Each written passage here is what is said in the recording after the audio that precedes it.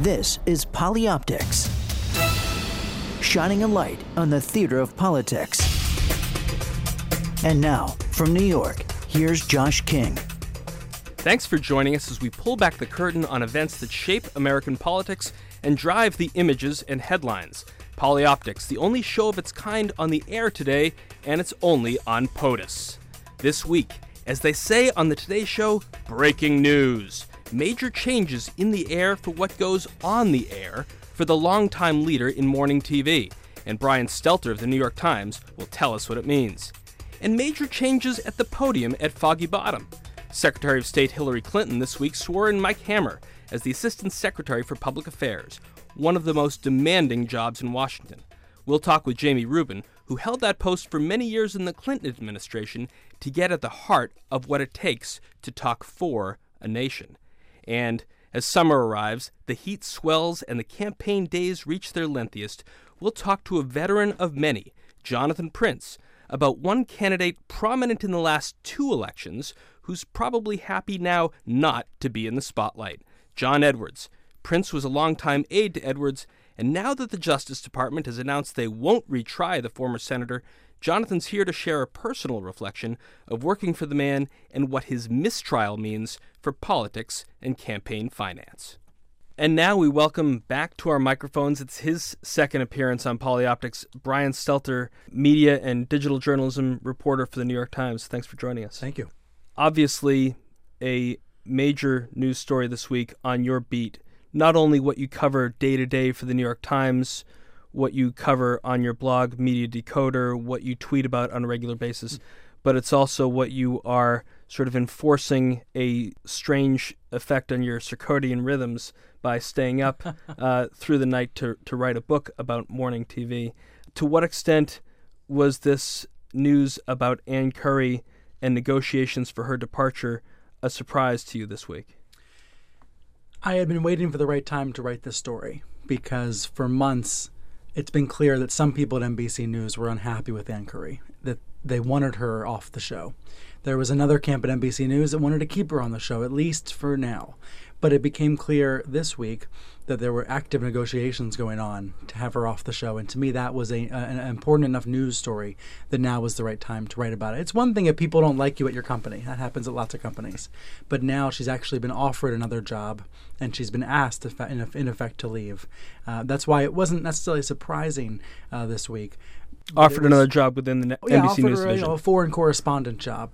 The sort of thing that would play to her strengths as someone who frankly, she wants to be doing more of that anyway. She wants to be traveling overseas, but she doesn't want to give up the Today Show.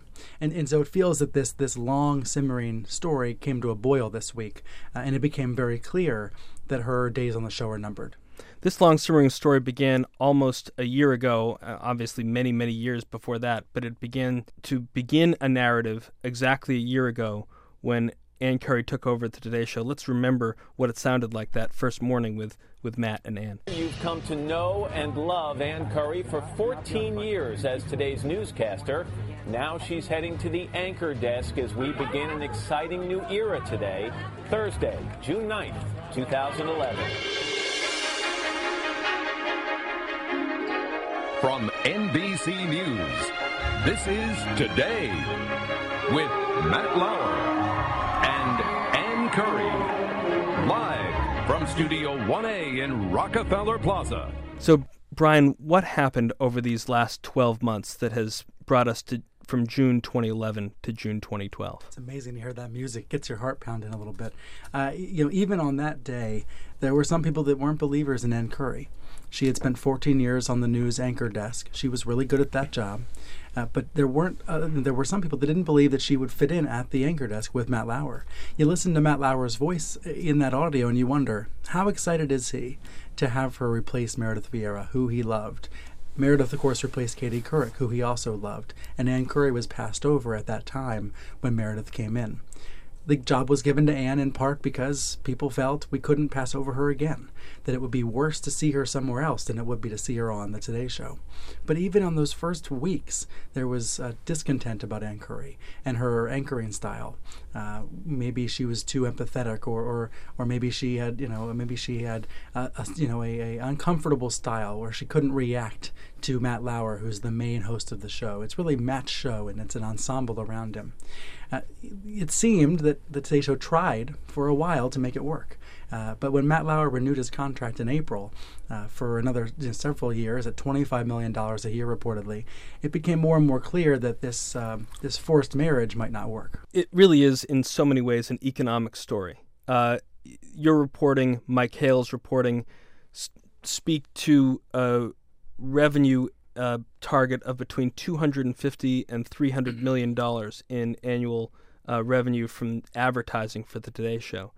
And if you're paying Matt 25 of that, and you pay the rest of the staff something well below, you are paying other production costs. It is still the most profitable program in news today, I think. Yes, it is. It is. And when ratings start to slip, and you have what you had in past weeks with the upfronts and selling the advertising slots for these programs, can you share with our viewers what the economic stakes really are? When you see 1/10 of a rating point decline at a show like the Today Show, you're talking about tens of millions of dollars. And of course, conversely, if you see 1/10 of one rating point of an uptick, you're talking about a big gain in advertising dollars. It doesn't happen overnight, but these trend lines do have dramatic effects on the advertising revenues.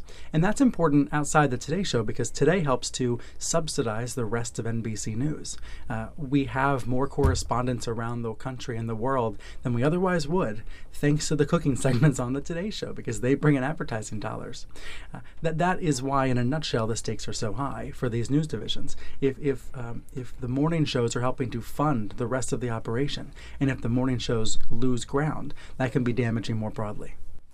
And what was at the same time the uptick of performance for Good Morning America? If Today's Show started to slip, why did Good Morning America start to rise? In part because Good Morning America just didn't lose as many viewers as the Today Show. In the world of television, which is endlessly fragmenting into smaller and smaller pieces, just staying the same is equivalent to gaining. So because the Today Show was losing ground, between 5 and 10% of their viewers have left this year, GMA has been able to gain a few of those, but more importantly, GMA has just not lost viewers. So as a result, they look bigger in this ecosystem. On any given day, Today still wins, but GMA is chipping away, and if you plot out the trend line from the last 3 years, everybody who looked at that trend line would say GMA is going to eventually win. You and I have had this conversation before, but I still want to press it, which is in some of your reporting and David Carr's reporting and Mike Hale's reporting, you say that in some of these weeks that GMA has beat the Today Show, it's been by margins as low as 35,000 viewers or something like that. And yet the optical significance of a win for Robin Roberts and George Stephanopoulos versus a loss for Matt Lauer and Ann Curry is enormous. And one of the things I've posited in the past, which is Morning Joe and their style of conversation and what they put on the air is so much more interesting for a viewer like me that I've stopped watching the Today Show because I can't deal with a show that begins with Jerry Sandusky and an attack on a school bus teacher. That's just not what I want my kids to be hearing in the morning while we're making breakfast. Right. And Morning Joe is a niche show, but with a very interesting, influential audience. And that's proof of fragmentation right there. Within NBC, which owns the Today Show, it also owns MSNBC, which has Morning Joe, and CNBC, which has Squawk Box, and the Golf Channel, which has Morning Drive. It's almost as if the Today Show might be letting its own company eat away at it. Yeah, I think it's a matter, there is definitely some cannibalization because I am brand loyal to NBC. I love Brian Williams. I like what he's doing at Rock Center. And I grew up with Tom Brokaw and Jane Pauley and Bryant Gumbel and Katie Couric, but now there's a different offering that appeals more to my tastes, and it may be niche, but it's still taking off an important sliver and taking some of that audience away from their flagship brand. It sure is. And of course, if you have a serious political conversation on Morning Joe on MSNBC, and if you have economic conversation on CNBC, then the flagship Today Show may feel less pressure to cover politics and business. It may end up going in a softer direction. I think we're seeing in the morning shows in general a trend toward softer, more entertaining features. And that might be because the news is either online on the internet when we wake up with our phones, or it's on these cable channels. There's a tweet up by Jamie Giddens. I happen to love Ann Curry. I guess I'm in the minority. I don't think she's the problem. Today going all entertainment tonight is the problem. And as you talk about a division that brands itself NBC News or CBS News and ABC News, and for whatever reason your editorial decision is, let's spend the first 10 minutes on Jerry Sandusky, as horrible as it is, there's much bigger things going on in the world. Matt Lauer is actually a voice that would agree with you frequently. He is at the Today Show trying to push it away from the tabloid stories and more toward hard news stories. Not every day, but oftentimes he finds himself trying to have the show be more serious, especially in that first half hour. It's a constant back and forth. And in fact, Ann Curry, I think, often sided with Matt Lauer. Listen to me already referring to her in the past tense. We don't know if in fact she'll leave. It seems she will, but we're not sure. But both of them wanted to have a more serious show. Of course, then the producers of the Today Show look at GMA, which is gaining ground, and they see a softer show, and they have to figure out how to compete. They have to figure out how to balance what their anchors want and what their viewers want. This media story is really playing out at an interesting timing for you in your life, Brian Stelter. You're having some weird hours these days, in addition to your Yes. your days reporting for the New York Times. What's happening in your life, and why is this so important? I'm working now on chapters of a book about morning television. It'll come out in the spring of 2013. It's a very interesting time to be writing about it, and as a result, I'm getting up at 4 a.m. and watching all the shows. Brian, I hope you'll come back as this story unfolds. We see who's going to replace Ann, and where the morning show story continues to go. Thanks for joining us.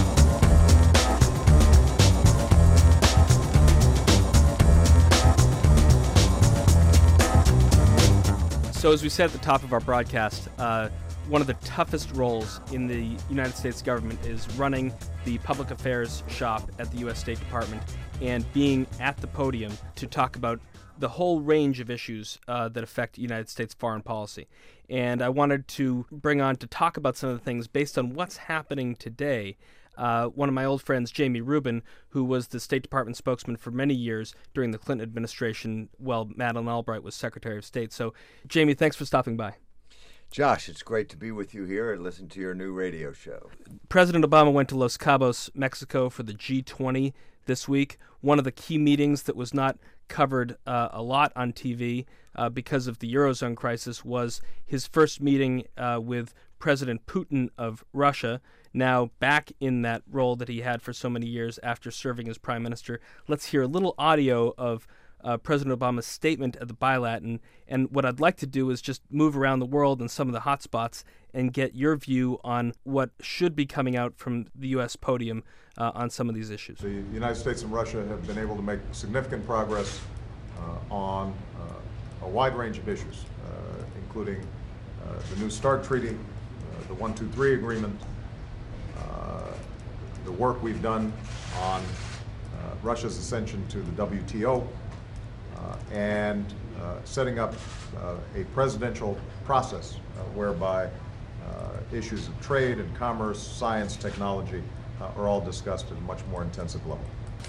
We agreed that we need to build on these successes, even as we recognize that there are going to be areas of disagreement, and that we can find constructive ways to manage through any bilateral tensions. Okay, that's standard bilat statement fare, Jamie. What's happening behind the scenes? Well, it is, and the president and those who are speaking on behalf of the U.S. government have a kind of a mantra, and the mantra is, we're making a lot of progress, but we have a long way to go. And you pretty much have to fit when you're dealing with a country like Russia, where U.S.-Russian relations are very complex. They have taken a bit of a downturn recently with the election of Putin and the movement away from the kind of reform policies that people had hoped to see.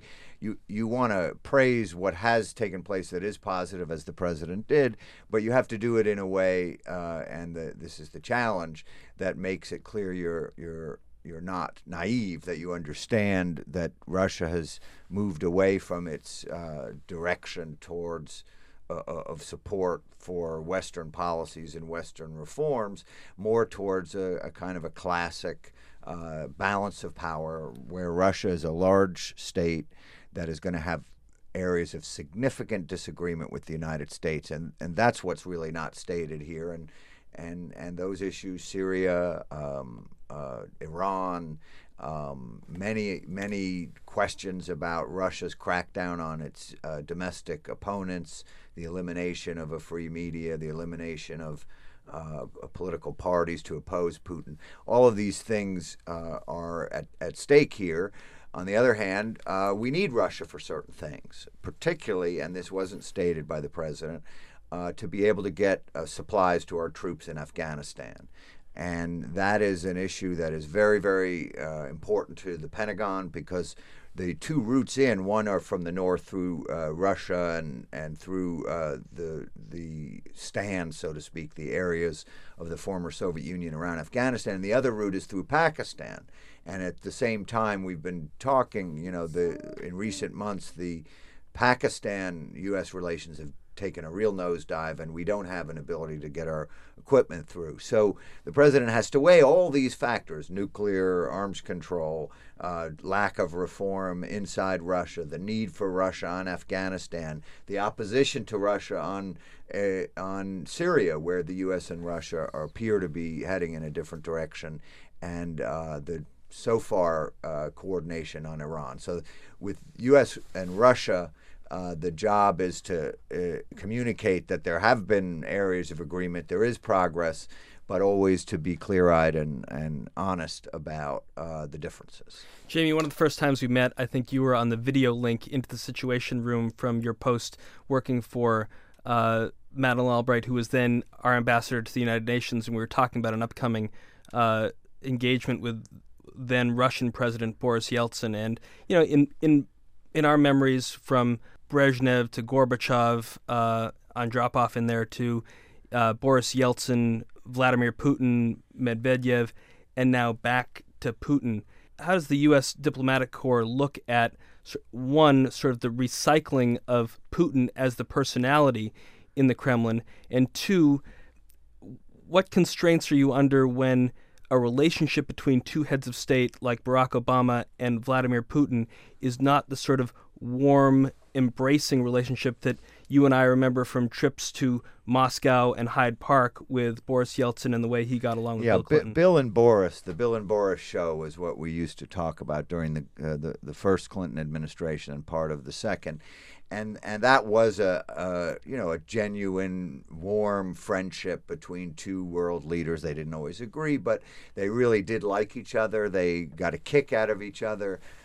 There were some hilarious moments you probably remember in Hyde Park, where Boris Yeltsin, apparently having had a couple drinks, made a crack about the press corps, and there was a lot of laughter. This is not like that. It's not like that, and for Putin and any world leader right now. I think Putin comes from a very, very different tradition.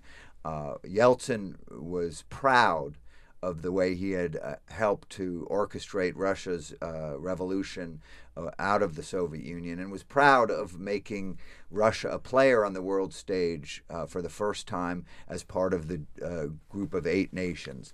Putin has a very different modus operandi. He is never warm and fuzzy.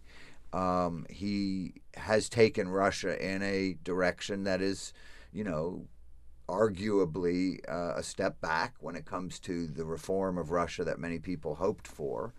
But on the other hand, I think there's a certain clarity now.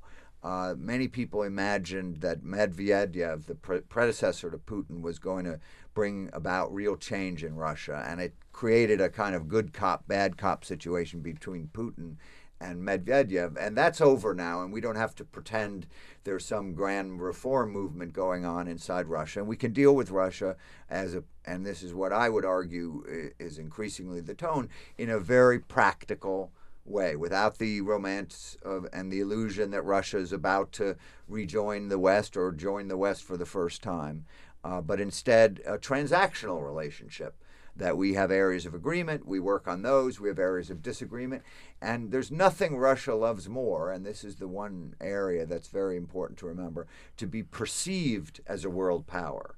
And that's where the job of the administration and the spokesman, as long as Russia is perceived and given the credit as if it is still a Russia-U.S. Bilateral relationship ruling the world. They like that idea. We don't. The U.S. isn't comfortable with that. The Russians do. And so you have to balance between all of those different factors. But the bottom line is that Russia has, and I think the diplomatic corps recognizes this, has moved steadily in the Putin era towards a lack of reform domestically and a very hard-nosed attitude internationally. So you appropriately say that the warm and fuzzy nature of our relationship with Boris Yeltsin is long in the past. I might posit that goes both ways, too, that our current president is less embracing on a personal level with foreign leaders, whether it's Boris Yeltsin or anyone else. And so someone needs to step up and create sort of the polyoptic presence of the United States. And there was a huge article profile in Foreign Affairs this week by Susan Glasser evaluating the work at the State Department of Hillary Clinton. And, we remember a few months ago she was in, what event was it? And she was photographed sort of late night. Oh, it was Columbia, height of the Secret Columbia Service problem. Yes. And she was at the Club Havana and enjoying herself. But one of the things that comes out of this foreign policy analysis, and you have people like Martin Indyk and others weighing in on their thoughts of Secretary Clinton, is that while our current president may be a little less present on the world stage, she's really stepped up and filled that void. Well, the Secretary of State's role has evolved over the years. During the post-World War II era, those in my business remember the famous Dean Acheson, who was the grand diplomat and grand architect of American foreign policy. And Harry Truman, as president, really ceded to Dean Acheson the primary role, not just in the presentation of American foreign policy, but the making of American foreign policy, the decisions about treaties, about alliances, about where and when the United States would engage. That era is gone. And the White House, increasingly with each presidency, plays a bigger and bigger role in the formulation of the policy. And so what is the result is that the Secretary of State's role in many respects has become the crucial part of the role is to develop working relationships with the foreign ministers around the world. And Hillary Clinton has done that, I think, extremely well. The ministers in Europe, in Asia, feel that they have a personal relationship with her. She is able to work that problem pretty well. And part of the reason for that, and we forget this here in the United States, is that most foreign ministers in most of the countries we're talking about are politicians too. They're members of parliament in parliamentary systems. And so they think about politics, they talk about politics as a natural part of their job, their coalition governments that come and go. And Hillary Clinton, obviously, compared to other recent secretaries of state, is in a better position to talk natural politics with them.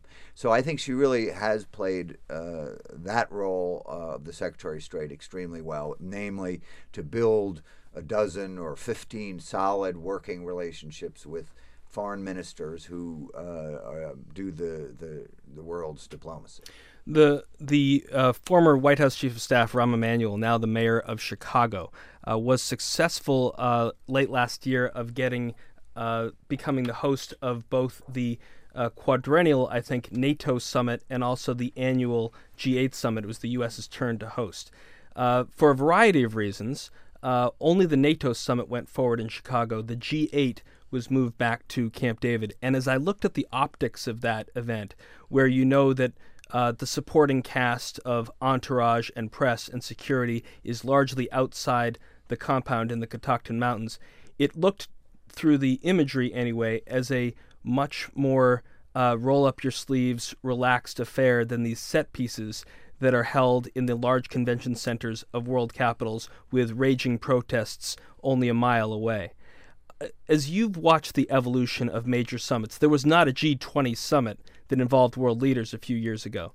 Is it time to move back to a more settled, quiet engagement with world leaders than having these major set pieces that involve so many aircraft, so many people flying in, so much cost for basically the reading of a communique and a photo op? Yeah, I think there is a recognition in the foreign policy community that the proliferation of summits has gotten out of hand, and that these meetings with large groups of leaders that have so many formal components to it that end up taking an enormous amount of time and energy and money to put on is not the way to go. On the other hand, the world is now more involved with multiple nations having a role to play. The rise of India, the rise of China, the rise of Brazil, Russia to a degree, means that there are 10 or 15 or 20 leaders whose views matter, especially remember what we're talking about here. Most of the work in the last few weeks has been focused on economics and the role of many, many different countries in trying to stir the pot to yield a better result economically. And so I think you're right that the people in the business, the people doing the day-to-day diplomacy, would prefer to see the old days where leaders actually got to talk to each other, make decisions together, get to know each other, and make compromises, because there is no substitute for leaders sitting down making compromises. All the diplomacy in the world, all the trips of Hillary Clinton, all the ambassadors going in and out of foreign ministries is very, very small compared to leaders sitting down and making actual decisions, and without the distraction of the chaos of, I think you're thinking of places like Seattle at the World Trade Organization when there were riots in the streets, or the big Davos meetings where there were counter summits and counter demonstrations. So I think there's some of that, and that's a good thing that we're moving towards trying to get back to working summits. But I don't think in a world where there are 10 or 12 or 14 major players, you're going to be able to get away from a fair amount of airplanes and formal sit-downs. And obviously one of the major roles at the summit and every day at Foggy Bottom is speaking on behalf of the United States. And you were in that role for so many years for Secretary Albright and President Clinton. Sometimes when the summitry moved to places like Wye River or Camp David to focus on Middle East peace negotiations.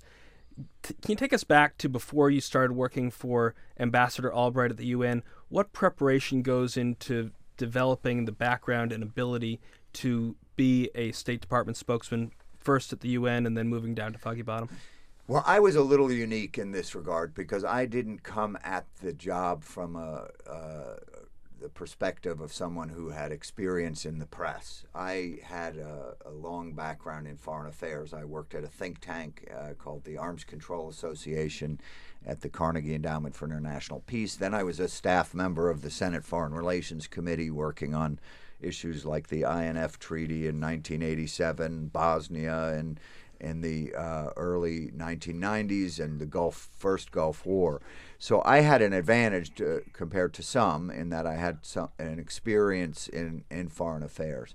But I think the real difference today compared to when I was working at the State Department is that at the time we were there, it was just really the beginning of the 24-hour news cycle. And the State Department podium was a place where you could really communicate the nation's business once a day, and that's gone.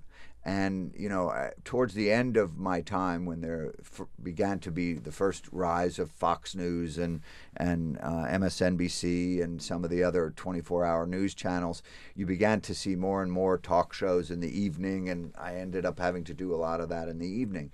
But my point is that in those days, let's say the Wye River talks you were talking about, when you had the United States hosting talks between Israelis and Palestinians about the West Bank and peace in the Middle East.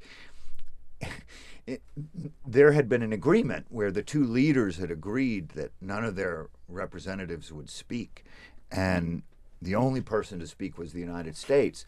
And yet you had thousands of journalists converging on this place because this was a unique experience to have so much effort put into the peace process. President Clinton coming every day, flying in and out on his helicopter, and a way had to be found to communicate. And so Joe Lockhart, who was the spokesman of the president at the time, and I did do a lot of briefing and did do a lot of communication.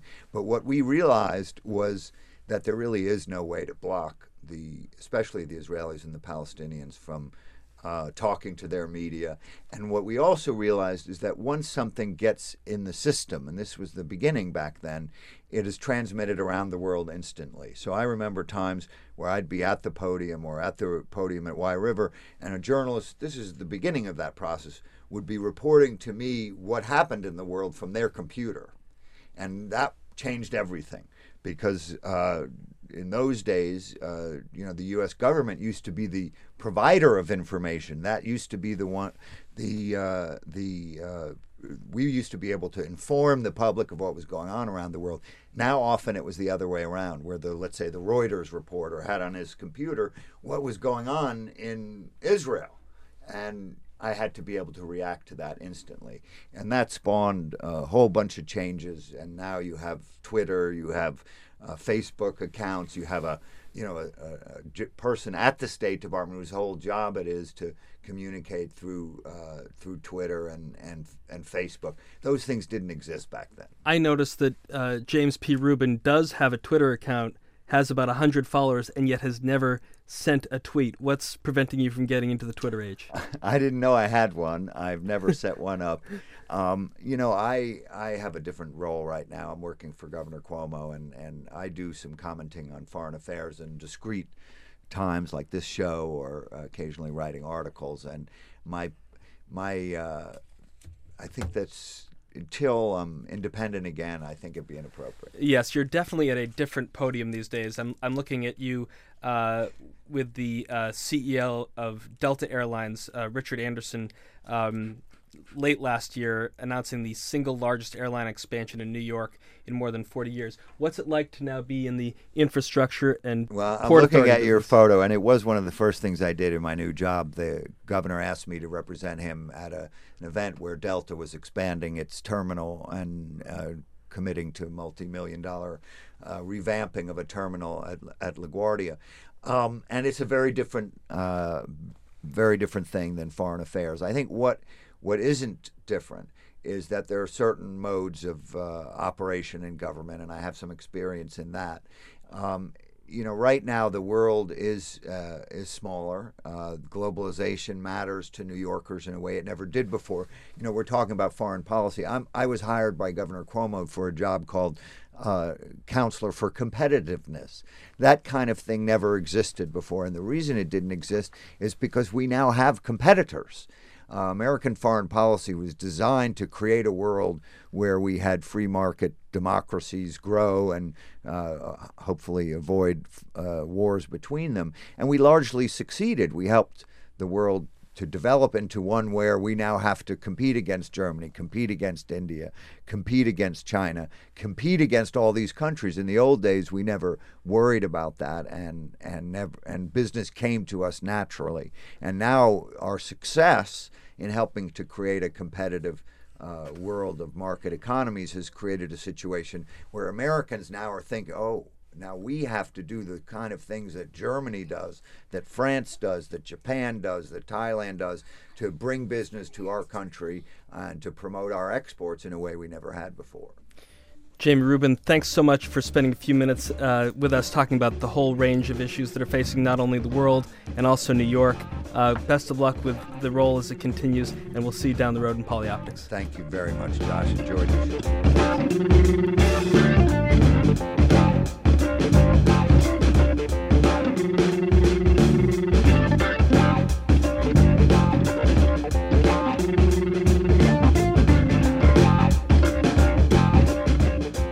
So now on to the last segment of PolyOptics, joined again by my friend Jonathan Prince, who who is actually our first guest on episode 1 of Polyoptics. This is episode 61.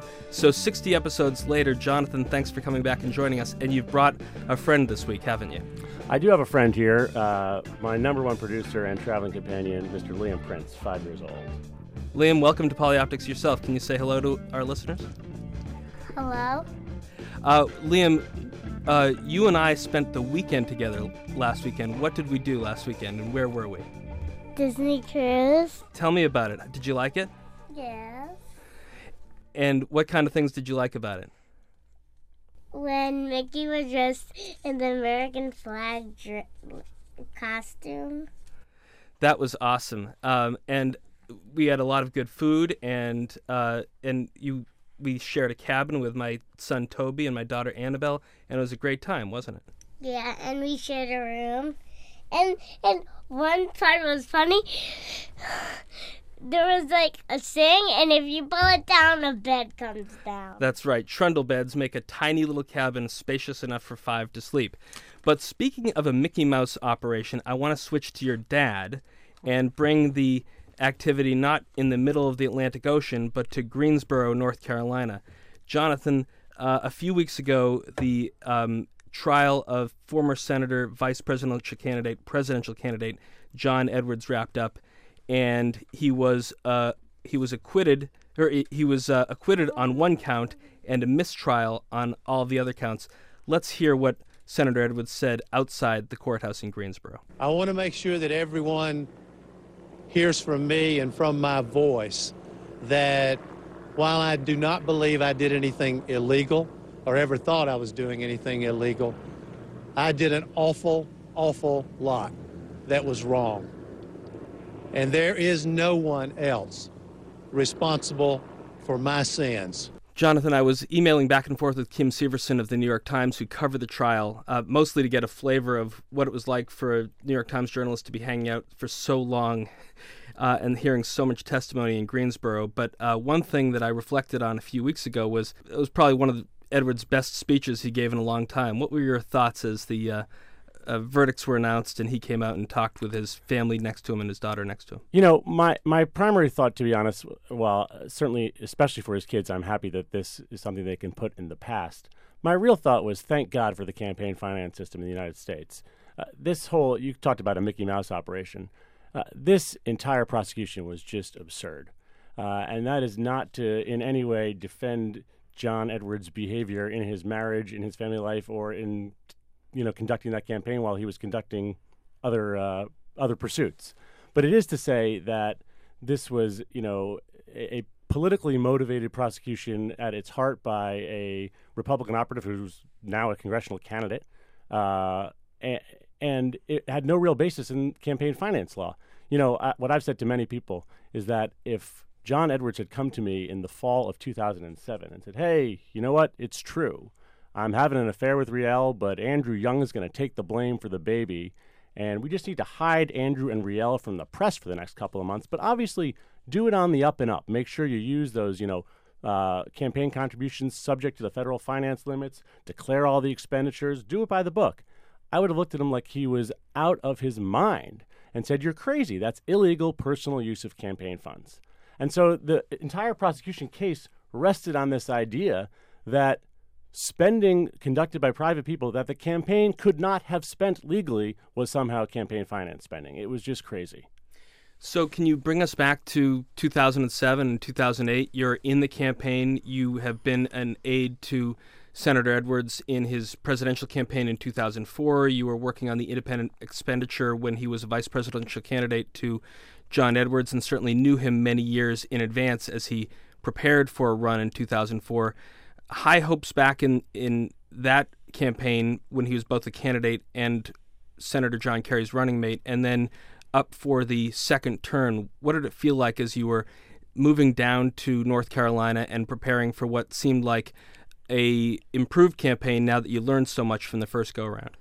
Well, in many ways, he was a terrific candidate in 2007. And obviously the events of the 2007 campaign from the perspective of the Edwards campaign really unfolded before most people were paying a ton of attention to this campaign. They were mostly in 2007 and to the few weeks after the Iowa caucuses when he came in second between Barack Obama and Hillary Clinton. But his campaign obviously ended shortly after that. The Rielle Hunter affair, in public, that is, played out really over the course of 2008 after he was no longer a candidate. But in 2007, there was a lot of optimism that, one, he was articulating a message that was important in the race, particularly vis-a-vis income inequality and the plight of the poor in the United States. It was a very progressive message. And as a candidate, he was very good. He was very good on the stump. He was very good on the trail. We were raising good money, certainly not the same kind of money that Senator Clinton and Senator Obama were raising, then Senator Obama were raising. But, there was optimism that this was going to be a tight campaign against two really terrific candidates, but there was some possibility for success. What was it like for you, just on a personal level, to move from, you'd spent so much time in Washington, D.C., New York City, the campaign, maybe using Bill Clinton's campaign when it was based in Little Rock in 1992 as a model for his run to the presidency. You're going to have to move down to Raleigh, North Carolina. What was it like living in Raleigh at the grassroots stages of a campaign? 2007 was Chapel Hill, actually. Chapel Hill, Raleigh. sorry, right. No, the first Edwards presidential campaign was Raleigh. The second was Chapel Hill. You just heard a little background chatter from my executive producer over there. And if anything made it difficult, of course, that's exactly what it was. I had, early in the 2007 campaign, in May, after I had taken an apartment in Chapel Hill, but still, maintained a home in New York, my son was born. And so, that just adds a very significant layer, as you know, and as Jamie knows as well, who travels a lot and has a kid, adds a personal complexity to it that makes it challenging because you want to be back where your family is and certainly where your son is. I was in touch with you enough during 2007 and 2008 and also watching enough to know that at least you were trying to make the best of it as you could. You were working with people like Nick Baldick, Jennifer Palmieri, Joe Trippi, and in what I think might be a very early use of video to help fundraising. We were talking earlier about campaign finance. You and Trippi appeared in a fundraising video around Senator Edwards' birthday. Let's hear a little bit of it. This is Jonathan Prince, Joe Trippi, and it may be my pie, but we're going to make it together. He's Jonathan Prince. Yeah, anyway, here we go. So this is going to be really easy, and we're hoping many of you do a better job of this than we do. Should we show the ingredients? Butter. Milk. Flour. Eggs. There's some pecans around here somewhere, but we'll get to those later on. Whisks. Flour. Fun. How much milk? Jonathan, give us a little background about how that video came about and how much did it raise? Well, so Joe Trippi joined our campaign in the spring of 2007, pretty early in the campaign. And Joe and I, who get along terrifically and I think had a great collaboration on the campaign, certainly struck people as a little bit of an odd couple. And, both in terms of people's perceptions of our politics and our background. And, Joe has a reputation as kind of a bomb-throwing outsider a little bit in a good way.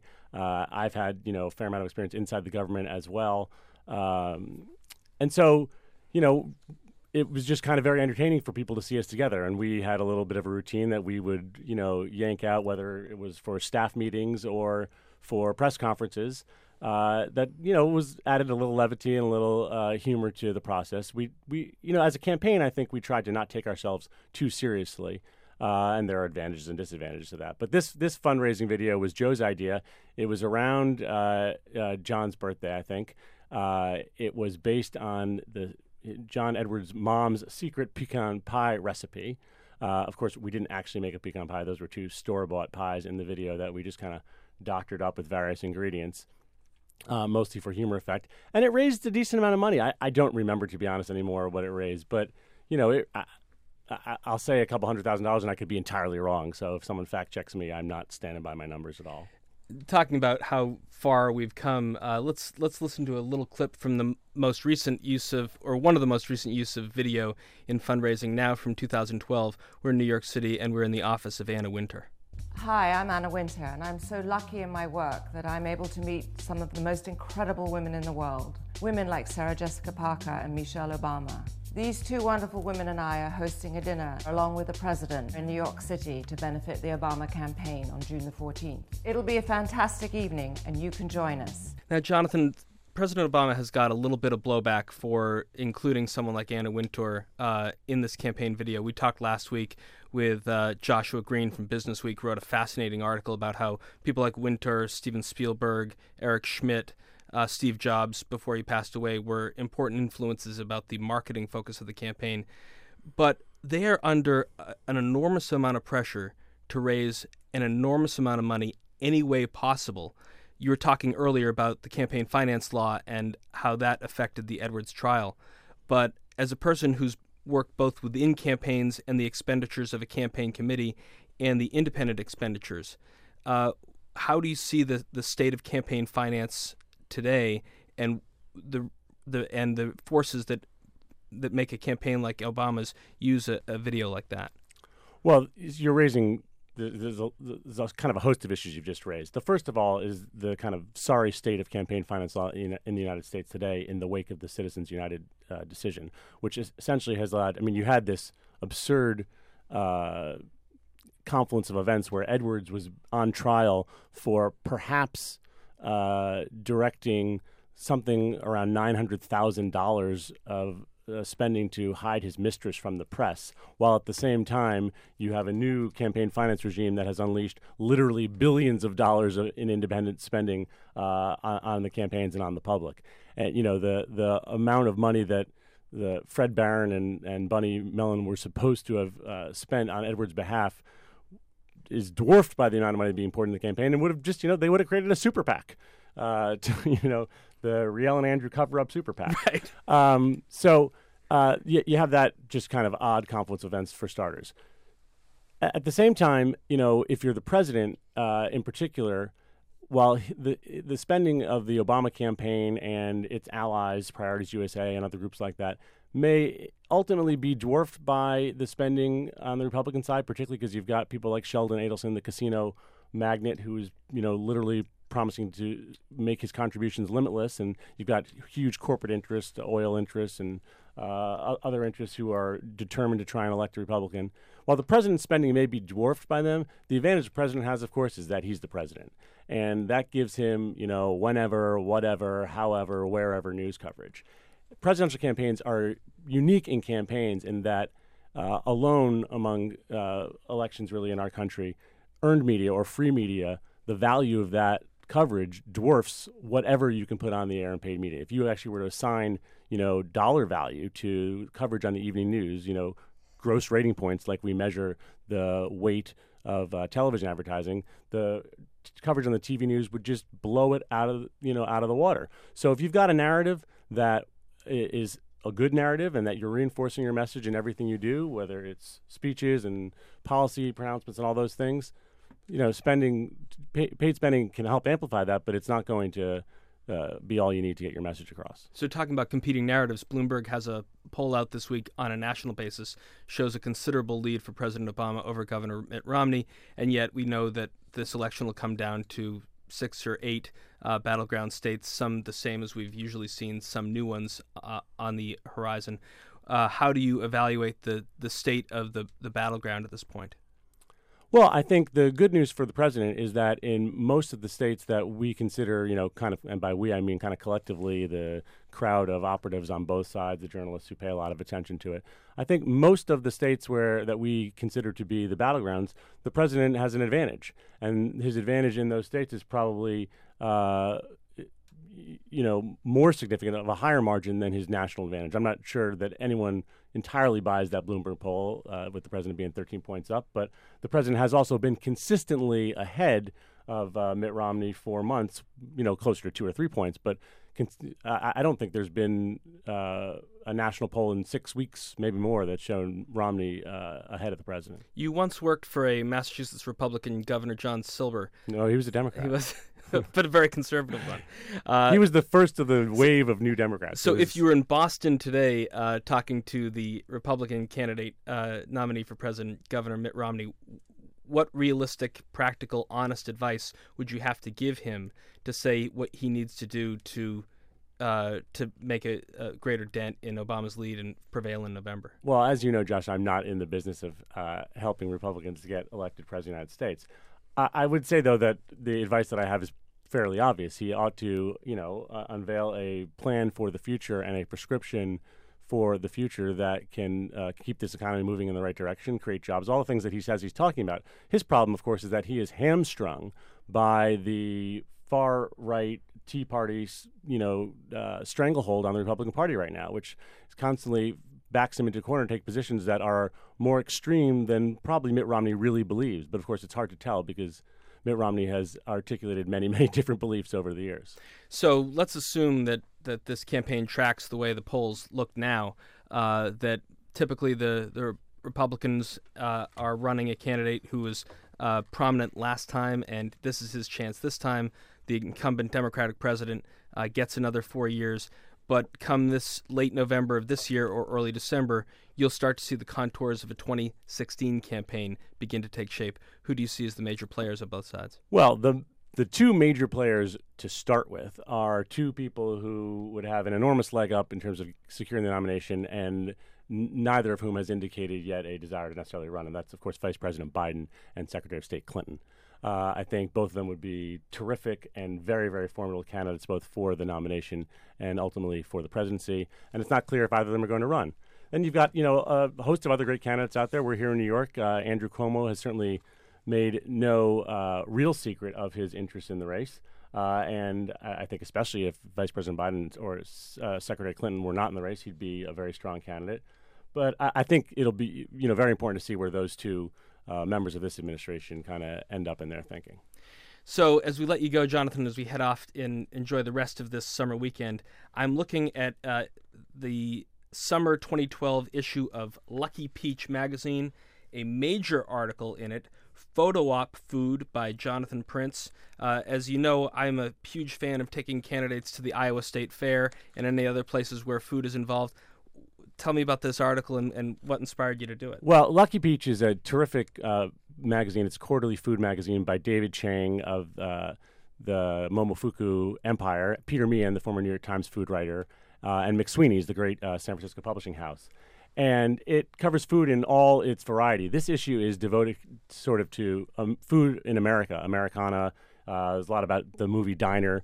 My pal Brian Koppelman, who's a writer-director, is in there writing a piece about what Diner means to him and how food matters to him. And this piece, of course, connects two great American pursuits, food and politics. As you say, food is one of those lowest common denominator issues.